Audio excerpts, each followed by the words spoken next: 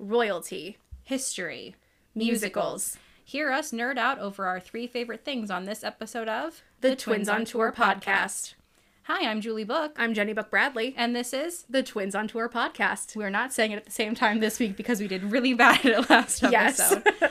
Today we're going to be covering the touring production of Anastasia, which we saw on Wednesday, December 1st at E.J. Thomas Hall in Akron, Ohio. So this episode of the podcast is going to be a little information heavy. Not to make that sound like a bad thing. This musical is based on a whole lot of stuff. The first being, if you are any type of millennial 90s kid or were raised by one or knew one, you probably know that there is a movie from 1997 called Anastasia. It came from Fox American Studios, distributed by 20th Century Fox, R.I.P. Yep. It starred Meg Ryan, John Cusack, Kelsey Grammer, Hank Azaria, Christopher Lloyd, Bernadette Peters, Kirsten Dunst, and Angela Lansbury. Murder, She Wrote herself. Murder, She Wrote, and I was going to say Mrs. Potts, which I think tells you all you need to know about Jen and I, is she immediately went to murder, and I went to Beauty and the Beast. There's been a murder in Savannah. Oh no, now we're going to get copyright infringement. It follows an 18-year-old amnesiac who hopes to find some trace of her deceased family and sides with 2 con men who want to take advantage of her likeness to the Grand Duchess Anastasia, similar to what you'll see in the musical. It actually was based on a 1954 play of the same name, so not even just this stage musical being the only stage version of Anastasia, it is based on a 1954 play as well. It premiered in New York City on November 14th, 1997. It was made with a $50 million budget and grossed over $139 million worldwide, so it was pretty successful. It was nominated for 2 Academy Awards in 1997, Best Original Song, Journey to the Past, which, as Jenny and I both agree, is still one of the best songs from Anastasia. Yes, it's the showstopper. And it was also nominated for Best Original Musical or Comedy Score at the 70th Annual Academy Awards. It did not win either. I can't believe there's something that beat Journey to the Past. What won that year? So it was Titanic's My Heart Will Go On. Oh, 97. Oh my gosh. Yep. Yeah, For some okay. reason, I always think it's 1998 as well. Okay, That Titanic was. I can taking over the completely world. justify. I'm so sorry, Celine. I can justify that you beat Anastasia because We love you, Celine. don't come for us, Celine. Yeah, so for anyone who's seen the movie or seen the show or seen this 1954 play, which if you have, please let us know because I want to know all about it because I didn't know one existed. It's based off a real person, and to tell us all about that person, we're going to throw it over to the resident Romanov expert here. I'm not kidding. She knows a ton about Russian history. Jenny Book Bradley. Russian history when there's crowns and ball gowns involved, of Yes. course. But yes, so the Romanov family ruled Russia for 3 centuries. Some notable Romanov rulers were like Catherine the Great, who is on that Hulu show The Great. Although that show is very loosely based in history, there's still some great costumes and stuff. But yeah, Catherine the Great was a real person. She was a Romanov. So the Romanov family that we're going to focus on, who are the Romanovs they talk about in the musical, is the family of Tsar Nicholas II. He took over for the throne rather young. He was in his early 20s. His father died very suddenly, so he was kind of thrown into it. He was described as a very gentle person. Not really a great disposition to be a hardened ruler of, one Russia. of the biggest kingdoms in the world, including, Siberia. The one who wore the pants in the family was definitely his wife, Tsarina Alexandra of Hesse. She was actually the granddaughter of Queen Victoria of England. Queen Victoria is also Queen Elizabeth's great-grandmother or grandmother? I think it's great-great-grandmother. Okay. So the current Queen of England is a direct descendant of Queen Victoria, so she's related to the Romanov. So that family consisted of 5 children. There were the Grand Duchesses Olga, Tatiana, Maria, Anastasia, and then the only boy Alexei, who was the Tsarevich. He was the one who was going to inherit the throne. Okay, because women couldn't inherit the throne in So Russia? women could. That's how Catherine the Great became queen. It's called, I think it's the Pauline laws. I'm probably butchering that. That's just kind of how it's spelled with, English letters. So if he had no sons, a daughter would inherit. But they were kind of encouraged to try until they couldn't try anymore. Okay. So they were always encouraged to have sons. The laws favored male heirs. But if he Okay. would have not had a son, then Olga would have ended up being the Tsarina. Okay, so very similar to, I'm just trying to make connections for people who don't follow Russian law, similar to how the British monarchy was until Will and Catherine's kids. Yes, exactly. So if Prince George would have been a girl, she would have Inherited after before a male. After Prince William. Yep. So I'm kind of jump around a little bit because if I tell everything about the Romanov family we're going to talk about, we're probably going to sit here for 2 hours. And I'm sure all of you listening for the review of the musical Anastasia appreciate that we're not going to do a 2-hour Russian history lesson before the musical. So we're going to jump to March 22nd, 1917, and that's the date that Tsar Nicholas II abdicated the throne, ending the 3 centuries of Romanov rule in Russia. Things were brewing for a long time. The people were very upset that everyone was getting poorer and the nobility was getting richer, it seemed. So pretty similar to like how when Marie Antoinette and King Louis were overthrown. Very similar to kind of that, except there was no let them eat cake and people weren't beheaded in the streets and stuff like that. I really was about to ask, but was there cake? There probably was. Okay. I'm sure there was. They just bring him a cake that says, "No, you're no longer in charge." Yes. Hooray! Happy abdication.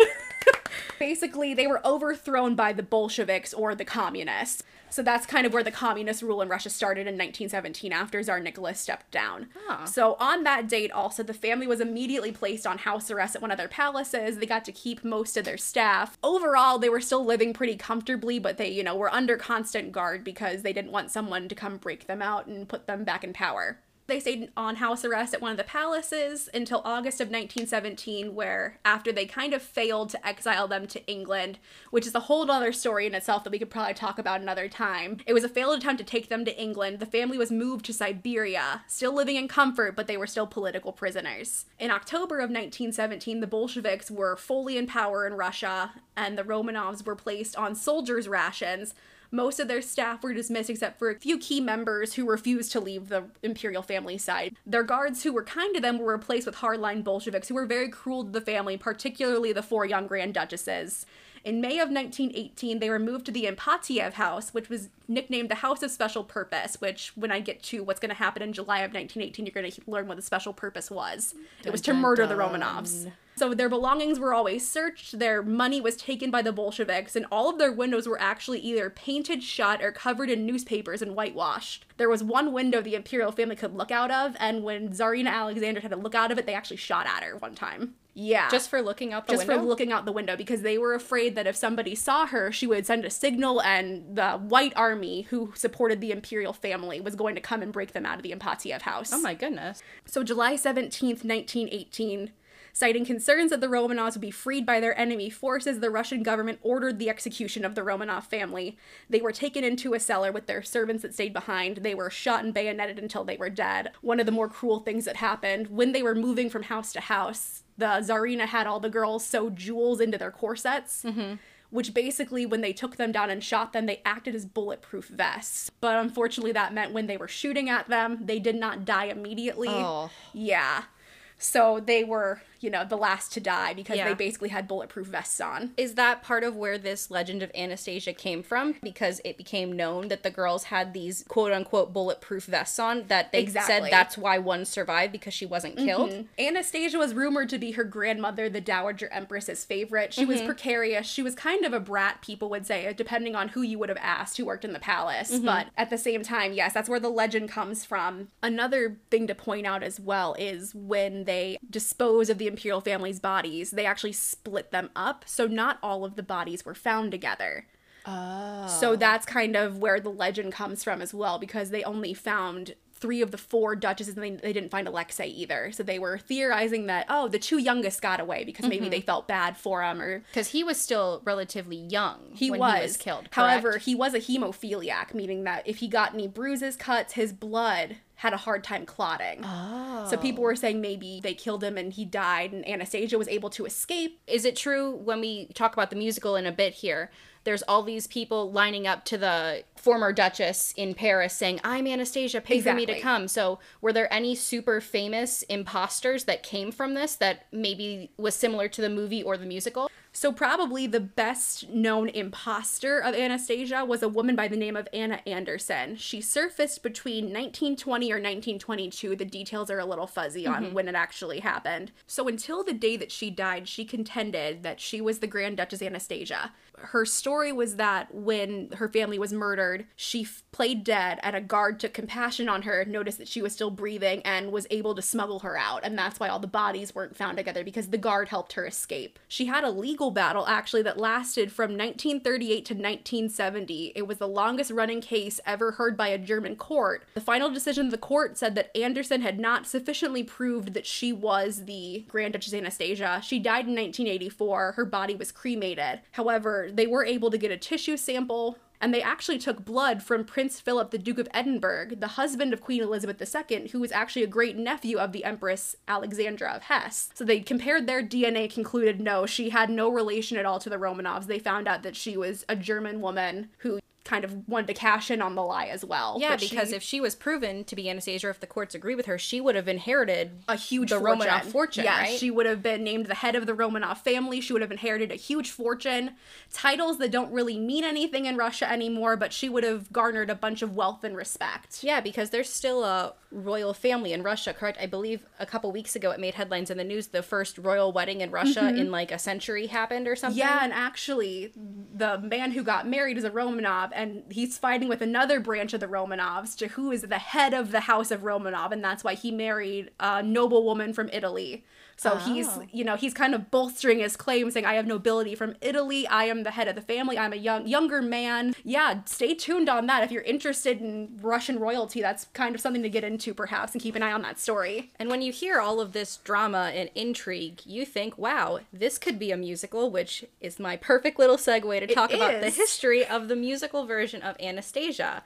It features music and lyrics by Lynn Ahrens and Stephen Flattery, who you'll know they've done a ton of stuff, especially in modern musical theater, Ragtime, Seussical, and Once on This Island, the revival won Best Revival of a Musical 3 years ago. Yes, and I heard it was phenomenal, so I'm kind of hoping they tour that production that was revived. I would love to see that. And the book was by the Broadway titan Terrence McNally, Masterclass, Kiss of the Spider Woman, and he worked with Ahrens and Flattery on Ragtime as well. Huge Broadway team doing this show. The first reading was held in 2012, featuring Kelly Barrett as Anya, Aaron Tveit, Broadway's heartthrob. Yes. Winner of Moulin Rouge the Musical for Best Actor, where he competed against absolutely no one. He competed against himself for that, Tony, and deservedly so.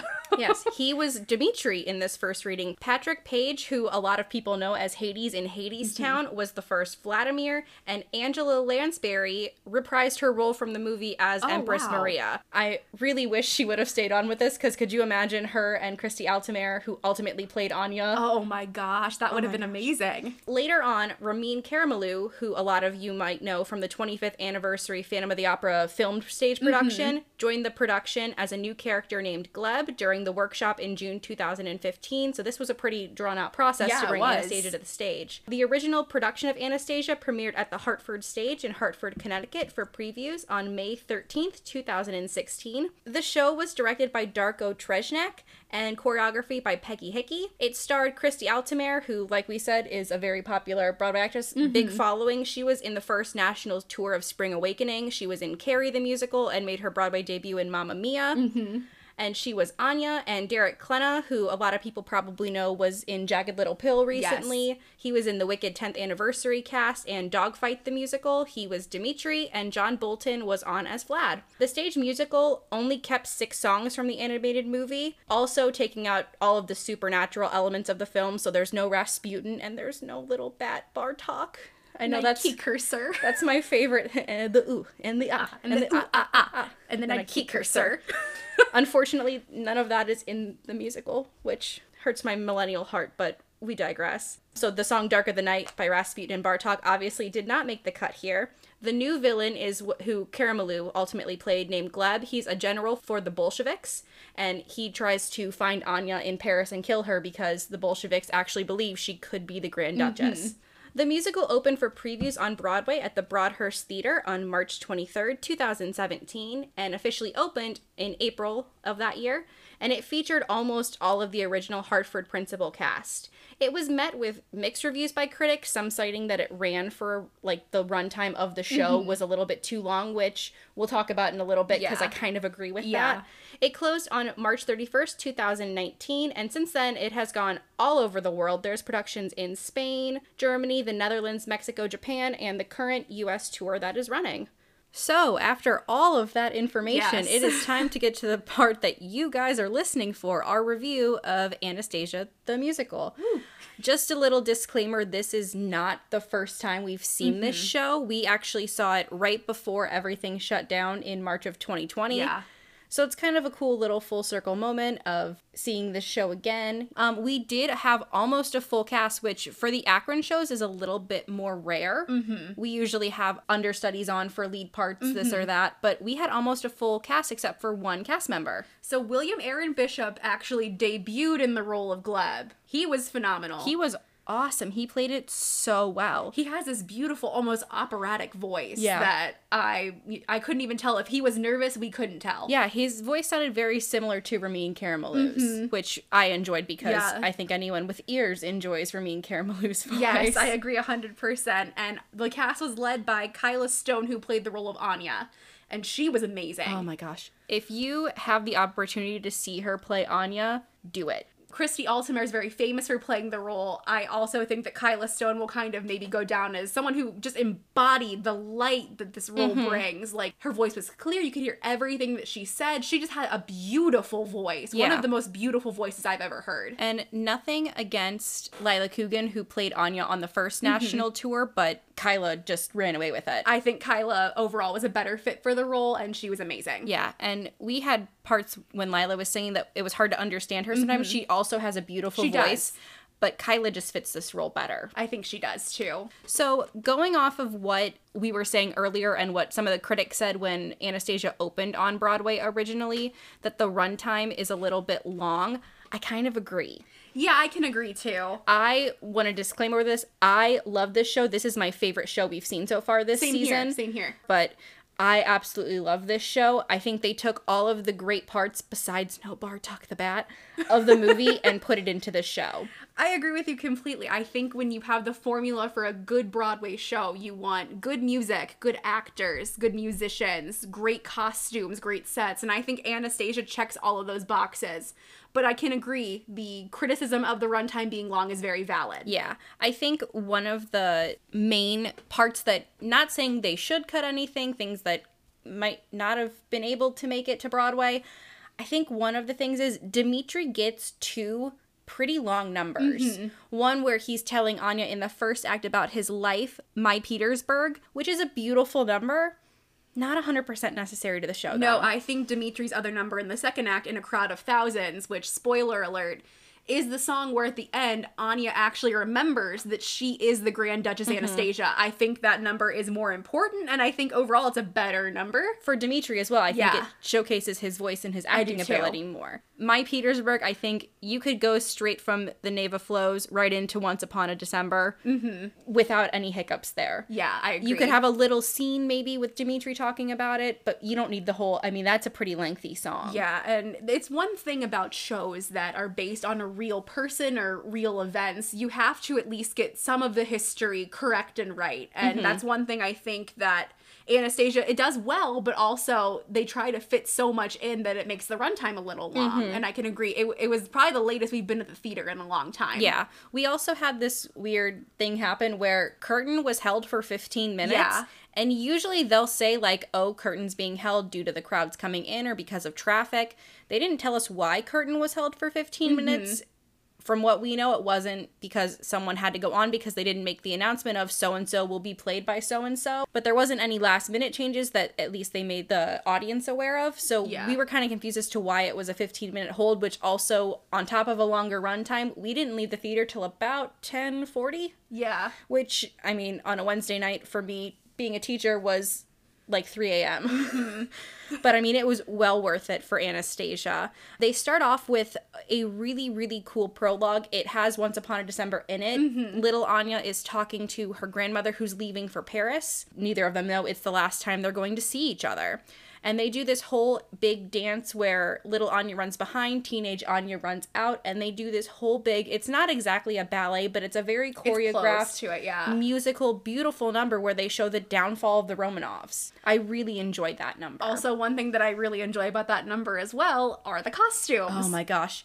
When the Tsarina walks on stage, her crown is probably 2 feet high. If not, it looks like it from where we're sitting in the balcony. She has this really long train, and her entire being just sparkles. Yeah, like, you cannot miss her on the stage because whatever movement she makes, it's like a good kind of blinding. Yeah, it's like one of those Instagram filters where it makes things look like it's sparkling, but it's just her outfit. It is beautiful. The costumes in this show are just phenomenal. Some of the most beautiful costumes I've ever I don't seen. understand how they didn't win a Tony for costumes. I do not understand that either. They do this really beautiful downfall of the Romanovs, goes right into the new Russia, where you see the Bolsheviks have taken over, but pretty much everyone's miserable because they're like, you're all even now. A street sweeper makes the same as a guy pushing papers in an office, so you're all even. Yay, communism. So kind of the consensus is oh, things are still the same.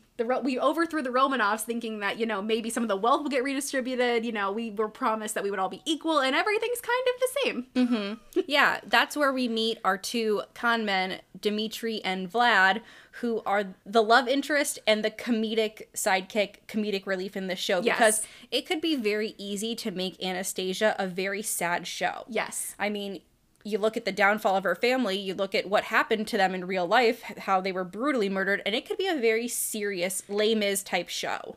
100%. And I'm kind of glad they went the happy route instead. Yeah, they put in Dmitri and Vlad, who play off of each other so well, and their numbers are always great. Learn to do it. That's where they're teaching Anya once they find this girl. She has her big number in My Dreams where she talks about how she wants to find her family. Really big moment for her in the show because that's where, like, okay, we can train this girl. Because she has amnesia. Anya. She can't remember anything about her childhood. Mm-hmm.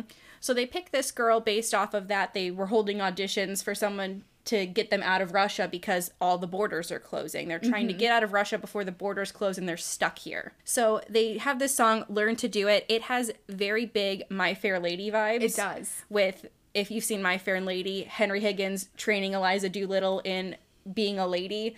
They're training her to be a Grand Duchess. It's a very fun, upbeat number, but it shows that comedic kick that you needed that part of the show because it'd be very easy to go communism, death. All right, let's go. Yeah. They don't do that, which I was really happy about. It kind of moves on into the other girls who were auditioning to be Anastasia tell on Anya, and she gets dragged into Gleb's office because he's the general of the Bolsheviks in the area. So he sings this song called The Neva Flows where he talks about no matter what happens in Russia, the Neva will flow and time will continue on and I will be a proud Russian no matter what. And he discusses that his father was one of the guards that shot the Romanovs. Yeah, and he says, my father did a proud and noble thing. Even though his mother said that he died of shame instead. I agree more with mom there, but you know, he's very proud of his father. He's proud of what he did, and he says, I would do the same thing if I was in his shoes, which, spoiler alert, later in the show he doesn't. Because once he meets Anya, falls in love with her. You can tell he's smitten with her immediately. So we move on from the Neva Flows into My Petersburg, which, like we said, is Dmitri telling Anya all about his life. About how his father and mother were gone by the time he was young. He had to raise himself on the streets of St. Petersburg. He had to grow up quickly. And it really gives you an insight into how people in this time in Russia were living because it was a pretty miserable existence. Yeah. No offense to anyone from Russia, but it really was. So then it transitions into Once Upon a December where Anya kind of starts getting these glimmers and memories of what she thinks may have been her past life. She's remembering all of these ghosts that are coming out, and then you see the ghosts are the Romanovs. Tsarina comes out in her beautiful outfit. There's a bunch of, like, beautiful dancing. It looks like it's at a party at the palace almost. It very much ties into how the movie was, where when she sings Once Upon a December in the movie, she can see the ghosts in the ballroom. This isn't set in the palace in the musical. They're out on the streets of St. Petersburg, but you have the very ghostly, all the people come out in their outfits from the imperial court. They're all in white. I think that was made to play so that later they would look ghostly. Beautiful number. The dancing was beautiful, and Kyla Stone's voice on this was just out of the park. It kind of transitions there. Eventually, they find out the borders are closing immediately, and they don't have enough money to get out. So Anya decides, she can trust Dimitri and Vlad, so she pulls out of her corset this giant diamond. Mm-hmm. And she says, this is the nurse when I was in the hospital with amnesia found this and said, keep it safe. This may come in handy for you one day. So, and I mean, we're up in the balcony when we see this show, and you can tell it's a giant fake diamond, but it has to be probably like golf ball size because we could see it and we all went, oh, yes, in the balcony. So basically, she's like, okay, I trust you. If you can trust me, we can use this diamond and let's get out of Russia. Yeah, so they go to get their papers. We end in the train station in St. Petersburg. They're leaving. And a number I really couldn't care less about the first time I saw this show became one of my absolute favorites. Mm-hmm. It's Stay, I Pray You.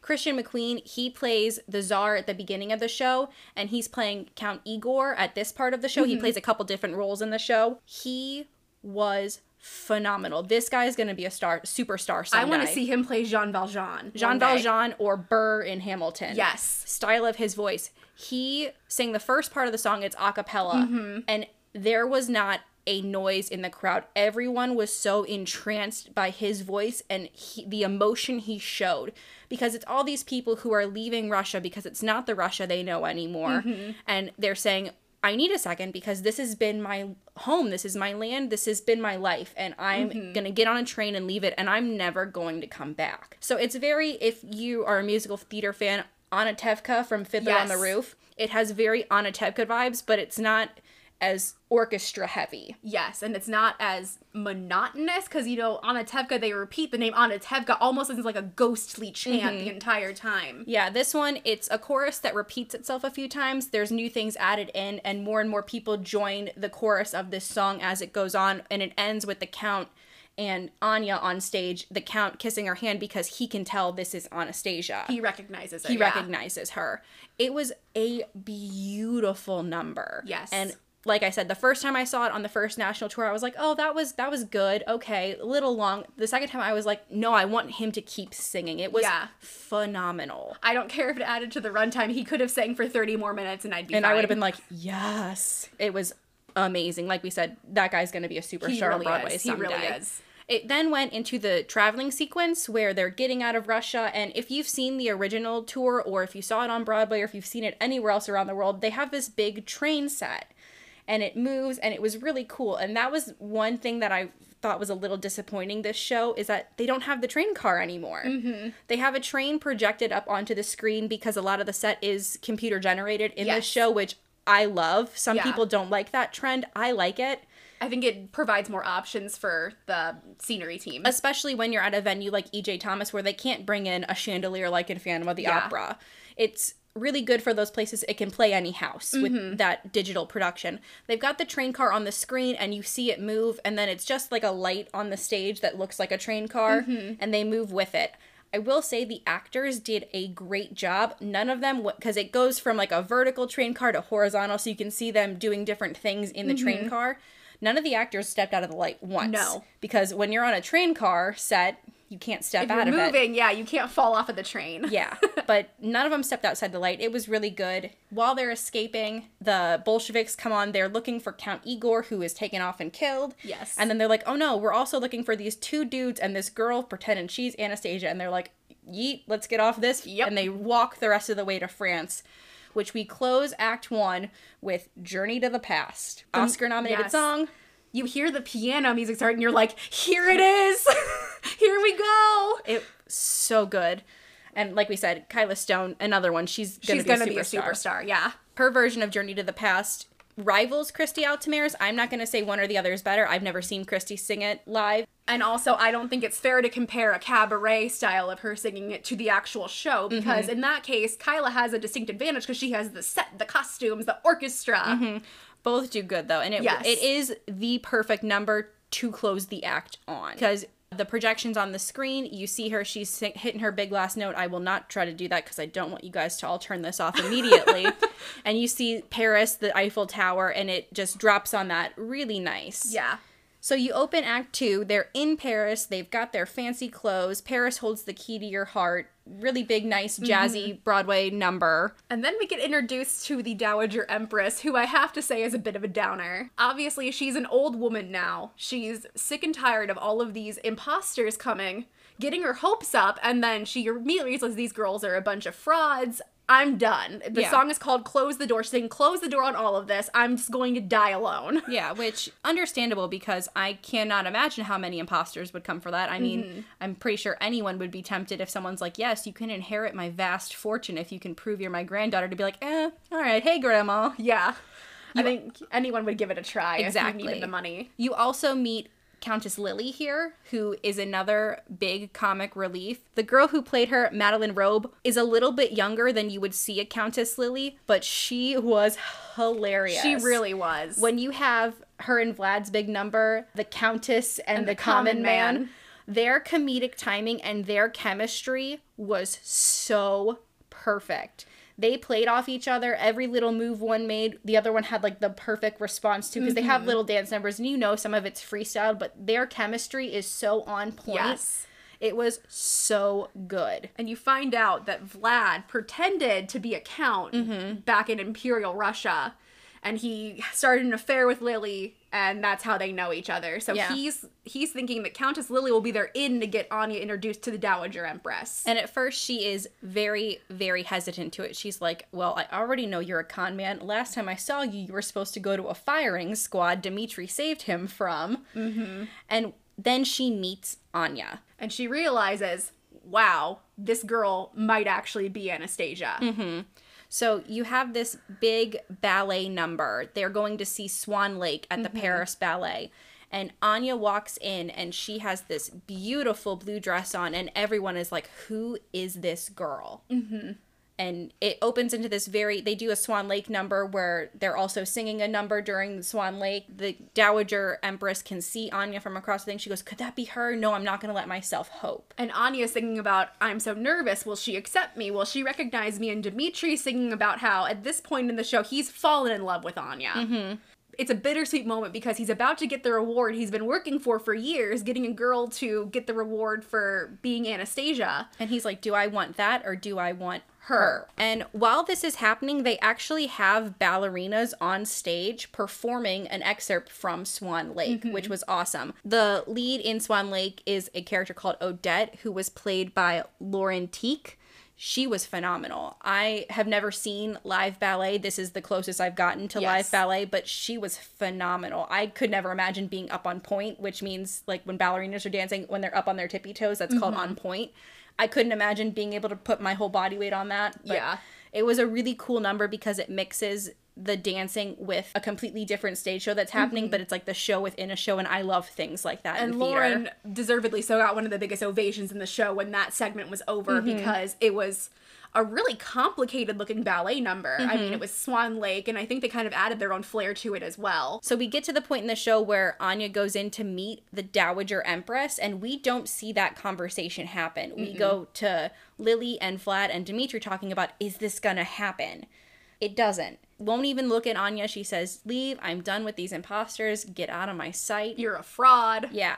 And which is when Anya really does realize that Vlad and Dmitri were using her. Because as much as we love to root for Dmitri and Vlad, they are con men. They're not great people. They're not great people. They turn into great people, Dmitri especially, through the show. But you're kind of like, okay, they were here for a very specific purpose and they could have used anyone. I'm just lucky that they picked me. Yeah. She gets really mad and Lily and the Dowager Empress actually show up at the place they're staying at and she goes, okay, you got like a couple minutes. Convince me you're my granddaughter. And the entire time, she's asking Anya these questions that she knows the other imposters were schooled on, like, oh, what was the name of your uncle, or things like that. And so at one point, Anya goes, why don't you want me to be her? And it's kind of when the floodgates open and she realizes that, you know, she's kind of hardened her heart to all of this. And then at the end of the show, she pulls out this music box that the Dowager Empress gave her at the beginning of the show when little Anya and the Empress were seeing each other for the last time. And it plays the tune of Once Upon a December.